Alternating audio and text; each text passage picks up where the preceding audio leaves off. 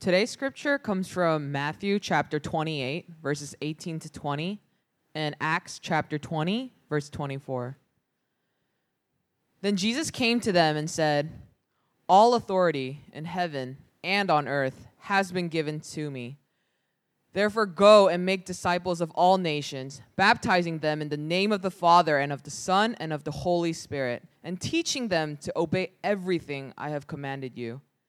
And surely I am with you always, to the very end of the age." However, I consider my life worth nothing to me. My only aim is to finish the race and complete the task the Lord Jesus has given me, the task of testifying to the good news of God's grace. The grass withers, the flowers fade, but the word of our God endures forever. 18 years ago, on May 20th, 2000, 40,000 college students gathered together and sat on the grassy fields of Shelby Farms in Memphis, Tennessee, to listen to a pastor that was relatively unknown at that time. Pastor Gene was actually one of those 40,000 college students. And a pastor stood in front of all of these students, a pastor that was old enough to be everyone's father, named John Piper. And John Piper stood up there and he pleaded with our generation not to waste our lives. And he began the sermon by sharing a story about two people that went to his church named Ruby Eliason and Laura Edwards. Ruby Eliason was over 80 years old. She was single all of her life, and she was a nurse, and she dedicated the last chapters of her life in Cameroon, Africa, as a missionary. Laura Edwards was pushing 80 years old, also single all of her life, and a medical doctor, and she teamed up with Ruby Eliason in Cameroon, and together they did ministry there, and they would go from village to village, working with the poorest of the poor, and one day the brakes give way, they drive over a cliff, and they instantly die. And Piper says, "Was that a tragedy?" And you hear some of the college students sitting on the grassy field say, "No." And in a way that only Piper could, he says, "Well, I'll tell you what a tragedy is." And he talked about Reader's Digest. And he says, nobody reads Reader's Digest anymore, but there was a generation that once did. And there was an article in Reader's Digest that was entitled, "Start Now, Retire Early." And this is what the article says. Bob and Penny took early retirement from their jobs in the Northeast 5 years ago when Bob was 59 and Penny was 51. Now they live in Punta Gorda, Florida, where they cruise on their 30-foot trawler, play softball, and collect shells. And Piper says, "You want to know what a tragedy is?" He says, "That is a tragedy. Because one day every one of us has to give an account for our lives." And he said, "Do you want to spend the last chapter of your life saying, 'Look, Lord, my shell collection'?" You know, I listened to this entire sermon this past week because this sermon swept over my entire generation. So much so that the following year after I graduated from college, I packed both of my suitcases up and I moved halfway across the world to China because I wanted to live for something that was bigger than myself. I wanted to live for something that was bigger than my golf swing. I wanted to live for something that's bigger than just traveling, eating good food, and posting it on Instagram. I wanted to live for something that is bigger than myself. And you know what? I want each and every one of you to live for something that is bigger than yourself as well. But you know who I want it the most for? Myself. Because something happens when you get older. As you get older and older, your passion begins to die. It subsides. Think about, for some of you, how on fire you were for God when you were in college. And take a look at your life right now. Now, the inner lawyer in us will justify ourselves by saying, well, I have a career now. That kind of passion, it's not sustainable. It's zeal without wisdom.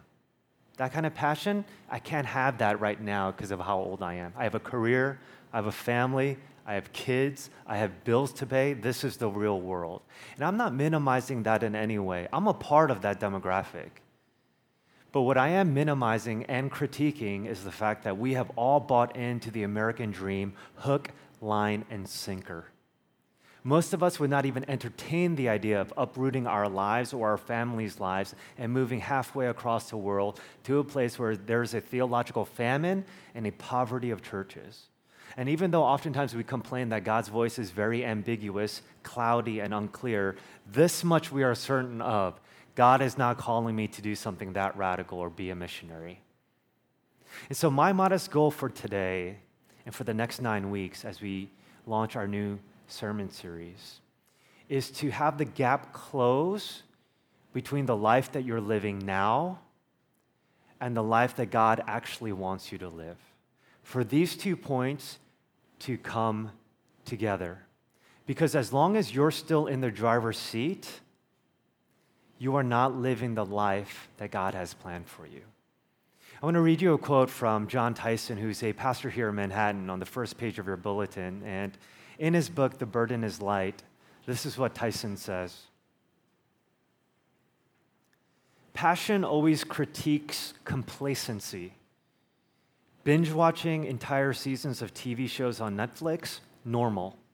Spending $4,000 on a trip to Europe, normal. Training hours a week to maintain our looks, normal. Joining a fantasy sports league and tracking it like a Wall Street trader, normal. Devoting your life to serving Jesus, extreme, probably unhealthy. And what Tyson is saying here is that the biggest problem to Christianity is not atheism. But what Tyson is saying here is that the biggest problem in Christianity is apathy. It is indifference. And so for the next 9 weeks, we're going to be launching a series on the Go campaign to see what God has in store for our lives, because the greatest cure for apathy and indifference is to know your why. Simon Sinek is a marketing consultant. Some of you might know the name.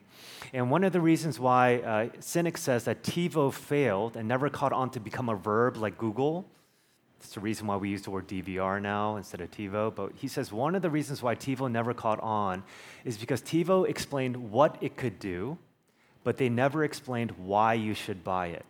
So they would say, buy TiVo, here's what it could do. Pause live TV, rewind live TV. It can record 5 of your favorite shows simultaneously, and it even memorizes your viewing habits, so buy TiVo. But Sinek says they never explained why you should buy it. And so what they should have said instead is this: are you a busy New Yorker? Do you spend more time outside of your apartment than inside of your apartment? Are you the type of person that likes to be in control of a situation? Then boy, do we have the product for you. Buy TiVo. It can pause live TV, rewind live TV, record 5 of your shows simultaneously, and it even memorizes your viewing habits, so buy TiVo. And what Sinek is saying is that it's not enough just to talk about what we do, we also have to talk about why we do the things that we do. And so let me give you a few whys from a few billion-dollar companies that some of you I know actually work for. This is Uber's. Transportation as reliable as running water, everywhere for everyone. Airbnb's mission. Airbnb connects travelers seeking authentic experiences with hosts offering unique, inspiring spaces around the world. SpaceX mission. Their why is this: SpaceX was founded under the belief that a future where humanity is out exploring the stars is fundamentally more exciting than one where we are not. Today, SpaceX is actively developing the technologies to make this possible, with the ultimate goal of enabling human life on Mars. Pinterest why? To help people discover things they love and inspire them to go do those things in real life. And the mission of WeWork. WeWork's mission is to create a world where people work to make a life and not just a living. Now, if the tables were turned and someone were to ask you, what is your why? How would you respond? No, not what you do. I'm a lawyer, I'm a startup guy, consultant, whatever. Not what you do, but why do you do the things that you do? What is your why? How would you respond to that question? If we sort of ambiguously and sort of stumble the words out of our mouths, I'm afraid that we're not living our lives as intentionally as we ought to or purposefully. And instead, we go into a default mode that looks something like this. The second quote of your bulletin that has been attributed to people such as Dalai Lama, but no one is exactly quite sure. But a wise person was once asked, what surprises you most about humanity? The response, man. Because he sacrifices his health in order to make money, then he sacrifices money to recuperate his health, and then he's so anxious about the future that he does not enjoy the present. The result being that he does not live in the present or the future. He lives as if he is never going to die, and then he dies having never really lived.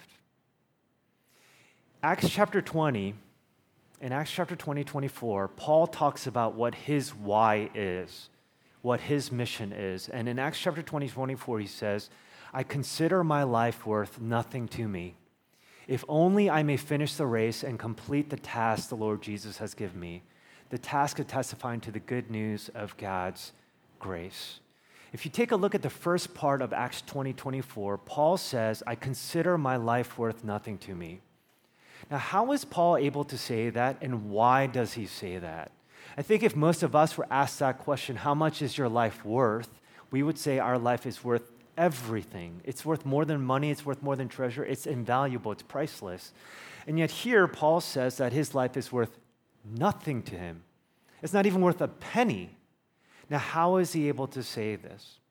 Well, there's a Canadian philosopher named Charles Taylor who has written a very influential book called A Secular Age. This book is not an easy read by any means, but if you're able to pile drive through this book, in A Secular Age, he talks about the secular mind. And what Charles Taylor says that in a secular mind, secular framework or worldview, the world that we live in our life was created by sheer accident. It wasn't created with a sense of meaning or purpose at all. And therefore, the brief time we have underneath the sun, 50, 60, 70 years of our life, doesn't really have meaning as well. But here we are, grown-up germs, and we have to do something with our life. And so in a secular framework, because this is the only life that we have, the only telos or goal that we have of this life is to squeeze as many transcendent experiences as we can, hedonistic, pleasurable experiences into the short time frame as much as possible. And so Taylor says that this is the fundamental goal in a secular framework, our own individualistic flourishing, even though the world that we live in is completely absurd. Alex Rosenberg is a philosopher at Duke, and in his book, The Atheist's Guide to Reality, this is what he says. Is there a God? No. What is the nature of reality? What physics says it is. What is the purpose of the universe? There is none. What is the meaning of life? Ditto. Why am I here? Just dumb luck. What happens when we die? Everything pretty much goes on as before except us. What is the difference between right and wrong, good and bad? There is no moral difference between them. Why should I be moral? Because it makes you feel better than being immoral. Does history have any meaning or purpose? It's full of sound and fury, but signifies nothing. And so what Rosenberg is saying is because of the absurdity of life, the only real goal in a secular framework then is to squeeze in all those transcendent little experiences as much as we can under our brief time in the sun. And yet here, Paul in Acts chapter 20 doesn't think that way at all. He actually says that his life is worth nothing to him. And the reason why he's able to view his life as disposable and somewhat sacrificial is because Paul believes that this isn't the only life that he has, but there is also eternal life. And I'll give you an illustration of this. In Lord of the Rings, The Return of the King, there is a scene where Gandalf the wizard and Pippin, this little hobbit, they're stuck in a chamber in a castle. And on the other side of the door are these ugly, hideous-looking creatures called orcs. And the orcs are just barricading through the door. And Pippin, being this little hobbit, is terrified. And smelling utter defeat, he says to Gandalf, Gandalf, I didn't think it was going to end this way. And Gandalf curiously looks at Pippin and he says, end? No, Pippin, the journey doesn't end here. Death is a path that we must all take, and then you will see it. And Pippin says, see what, Gandalf? See what? And Gandalf says, white shores and beyond, in a far greener country. And Pippin says, well, that doesn't sound so bad. And Gandalf says, no, Pippin, no, it doesn't. What Gandalf knew that Pippin didn't is that this isn't the end of their story, but there is another chapter that is left to be written. And because Gandalf sought the next pages of his life, despite the dire situation, it gave him a sort of poise that Pippin didn't have. And so Gandalf's mission at that point was to lift the eyelids of Pippin to help him see that there is more to this life than just this life. And in Christianity, we believe that there is more to this life than just this life, but there is also eternal life. You know what that does to us? That means that when we think about this life, it isn't everything. Our own individualistic human flourishing is not the telos or goal of our life. In fact, we can now view this life somewhat sacrificially. It's somewhat disposable, and therefore it enables us and empowers us to live more courageously and more boldly as the case.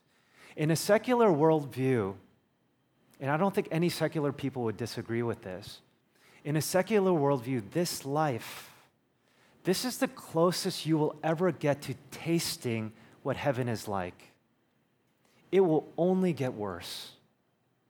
But in a Christian framework, this life is the closest you will ever get to experiencing hell.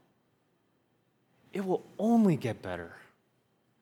And as a result of that, it changes the way we view our present because of the future. But Paul not only looks at this life as somewhat disposable and sacrificial because of eternal life, but he also views this life like a race, like a journey, meaning that there is a destination that he's going towards. And because he views life like a race, his life is injected with a sense of meaning, purpose, and mission.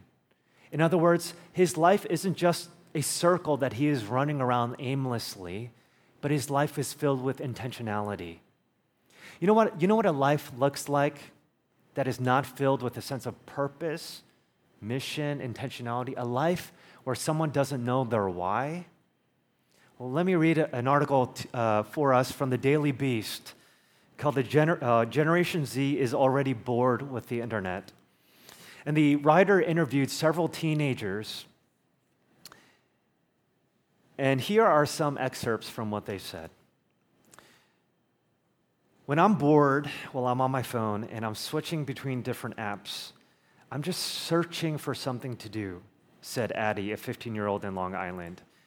It's like walking around your house in circles. Sarah, a 14-year-old in New York, describes it this way. I'll go on Insta and it's just people talking about the same things. I'm like, I already saw that. We see the same lip gloss, the same meme 14 times. It all gets old and you get bored. Sometimes I feel like I've seen everything there is to see on the internet, echoed Violet, a 15-year-old in the UK. I'll circle around on different sites. I'll just watch the same videos on YouTube until I'm so bored, I start clicking random things on my phone.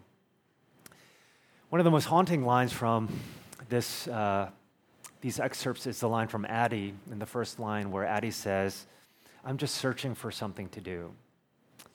And if we're all honest, whether we're a teenager in our 20s, 30s, or 40s, all of us have felt this way before, where we feel like we're just a hamster in a wheel, just going around and around, not exactly knowing what we're doing with our life. And if there is a race we're trying to run, the only race that we're really running is the rat race, where we're trying to climb the corporate ladder as high and as fast as possible. It's the only race that we're really running. And not to minimize that in any way, because every good work is a good endeavor. Every good work is a good endeavor. But sometimes I feel like in our city, We don't just work to live. We live to work. In New York, work is not just a penultimate thing, but it is our ultimate thing. Because we have so bought into the dream, the American dream, hook, line, and sinker. But when you take a look at Paul, he says that he is running a race, and therefore there is some intentionality. I can't help but think about the words from the missionary William Carey, who once said, "I am not afraid of failing, but I am afraid of succeeding at things that don't really matter." For Paul, he is running a journey, a race, a marathon, and because of that, his life is injected with a sense of meaning. And the reason why he's living this life this way, the reason why he considers his life worth nothing to him, is because Jesus considered his life worth nothing to him. Jesus' mission, Jesus' why, was to die on a cross for us. Jesus knew that he had 33 years to run a race. And because of the brevity of his life, his mission wasn't, I'm going to squeeze in as many transcendent experiences as much as I can because I only get to live 33 years here on this earth. Rather, his mindset and his mission was, during the 33 years I have of my life, I want other people to flourish, and I want other people to live. And the only way of other people flourishing is if I don't flourish. And on the cross, Jesus came and he died for our sin. That was his singular mission. He considered his life worth nothing to him. And when you realize that that was Jesus' mission for you, to die for you, and that was his why, how can we not go on and be on a mission for him? If we are saved by sheer grace and sheer mercy, there is nothing he cannot ask of you. Everything's on the table. If we were saved by our own merit, our own righteousness, our own performance, then we could negotiate the cost of being in a relationship with him. But if you are saved by sheer grace, and you didn't deserve this, but you're saved by sheer mercy, there is nothing he cannot ask of you. Everything is still on the table. In the summer of 1997, I went on a missions trip to Mexico. And on the last day of our village ministry, we went to the beach because our village was right by the beach. And my team leader and I, we decided to go swimming. We went body surfing and we went climbing. And we went out a little bit deeper than everyone else because it was low tide. And I sort of grew up on the beach every summer. I like to surf and all that, and so I'm familiar with the ocean. But I remember that we were getting to a point where my feet could no longer touch the ground. And all of a sudden, we were doggy paddling for minutes. I mean, it felt like hours. I'm sure it was just a few minutes. And I realized that we were in trouble. And I remember screaming out to everyone for help, but they all looked like little dots on the shore. And I could see them happily playing soccer with our Mexican friends. It was so frustrating because I knew that we were in trouble. And so it sent my team leader into a panic because I was panicking and screaming for help. And I didn't know this at the time, but we were caught in a riptide. And the water just began to suck us in. And if you're stuck in a riptide, you don't think like this when you're stuck in it, but you're not supposed to swim perpendicular to it, to the shore, but you're supposed to swim parallel to it. We were trying to swim perpendicular to it towards the shore because it's human nature, human instinct. But as a result of that, it completely depleted our energy, and I knew that we were in trouble. We were swallowing like gallons of salt water. And I remember there was this huge wave that came and just buried me into the abyss of the ocean. And I remember thinking at the age of 18, two things. Number one, this is it. You know, like drowning is one of the worst ways to die because you're just waiting to die. And I remember thinking, because it did go in slow motion, that this is it. And a part of me was thinking, thank God. My 18 years of living were not the easiest. It was hard, and I was okay calling it quits. But there was another part of me that I didn't anticipate as I was drowning in the water, and that was a tremendous sense of peace and poise that I didn't anticipate. Here I am at the age of 18 looking at death in the face, and there is this sort of catharticness that I didn't anticipate.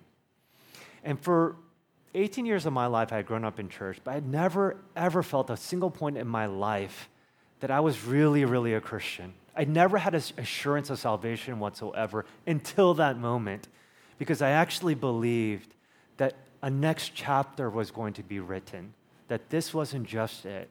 And all of a sudden, another wave hit me. My big toe hit the ground. I burst out of the water, inhaled as much oxygen as I could, and went right back down. And eventually, it was just a seesaw of going up and down, until I could finally land on my feet. I looked for my team leader, who was like 20, 30, 40 yards away from me at this point, and I knew that I could not save him. I could barely save myself. So I run to shore, and I yell at everyone to help, and no one really understands what's going on. And so I see this this Mexican guy, and I'm not making this up, he's wearing like leopard Speedos, and I'm like, Ayuda!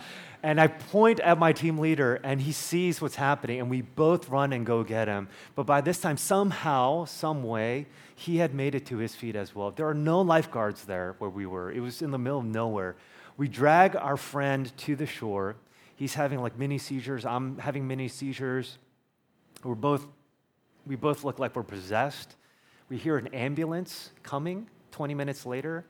Later on, we found out that the reason why that ambulance didn't come and pick us up was because it ran out of gas. And so we had to wait another 20 minutes for another ambulance to come. They put us on the stretcher, oxygen mask half open, and there's no streets. I mean, there's no asphalt or anything. And so the ambulance is going up and down like this, like a Pimp My Ride car, all the way to the hospital. We go into the emergency room, which is one room. A pregnant woman going into labor, a guy that got beaten up in a bar and was cursing in English for some reason, and the two of us that almost drowned, all in one room. I wake up the next morning, our urine had turned into blood, we had no oxygen to our brain, we found out. And there were tubes in my arms and in my nose, and the both of us wake up simultaneously, and we just start laughing hysterically. Because we knew that we should have died. We knew that we should not be living. And I remember at the age of 18, waking up that day, opening up to James chapter 3. And in James chapter 3, it says this, "Do you not know that your life is like a mist that appears and then vanishes, no longer to be remembered?" And I remember thinking, at the age of 18, my life is like a mist that appears, no longer to be remembered. No one's going to remember me 100 years from now. But that's precisely why I want my life to count. That's precisely why I want to live for something bigger than myself. And you know what? I want that for each and every one of you as well. That was a commitment that I had to make at the age of 18, but this is a commitment that you must make as well. And so for the next 9 weeks, we're going to be launching a sermon series called the Go Campaign. And there are 3 demographics of people that we're going to be focusing on: the least, the last, and the lost. 3 sermons to each of these demographics. We'll flesh that out more in the next 9 weeks. But we want to go out into our city and into our world. We've been great at telling people to come, but as the Great Commission would say in Matthew 28, we also want to go out into our city and into our world. And there are 3 numbers as helpful metrics that I want us to think about in terms of overseas work, and that is 1%, 10%, and the 100%. We want 1% of our congregation, that's 3 people, because we have over 300 people now, to go long term. That's 1 year or more.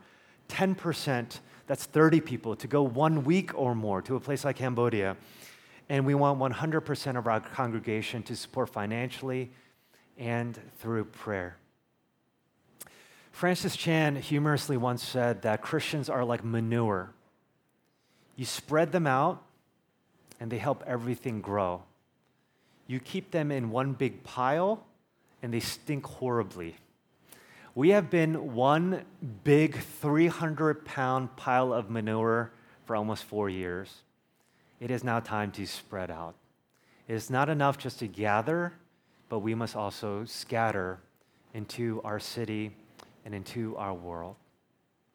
Please pray with me. Father, ignite a passion within our hearts. Turn our embers into a flame. In Jesus' name I pray. Amen.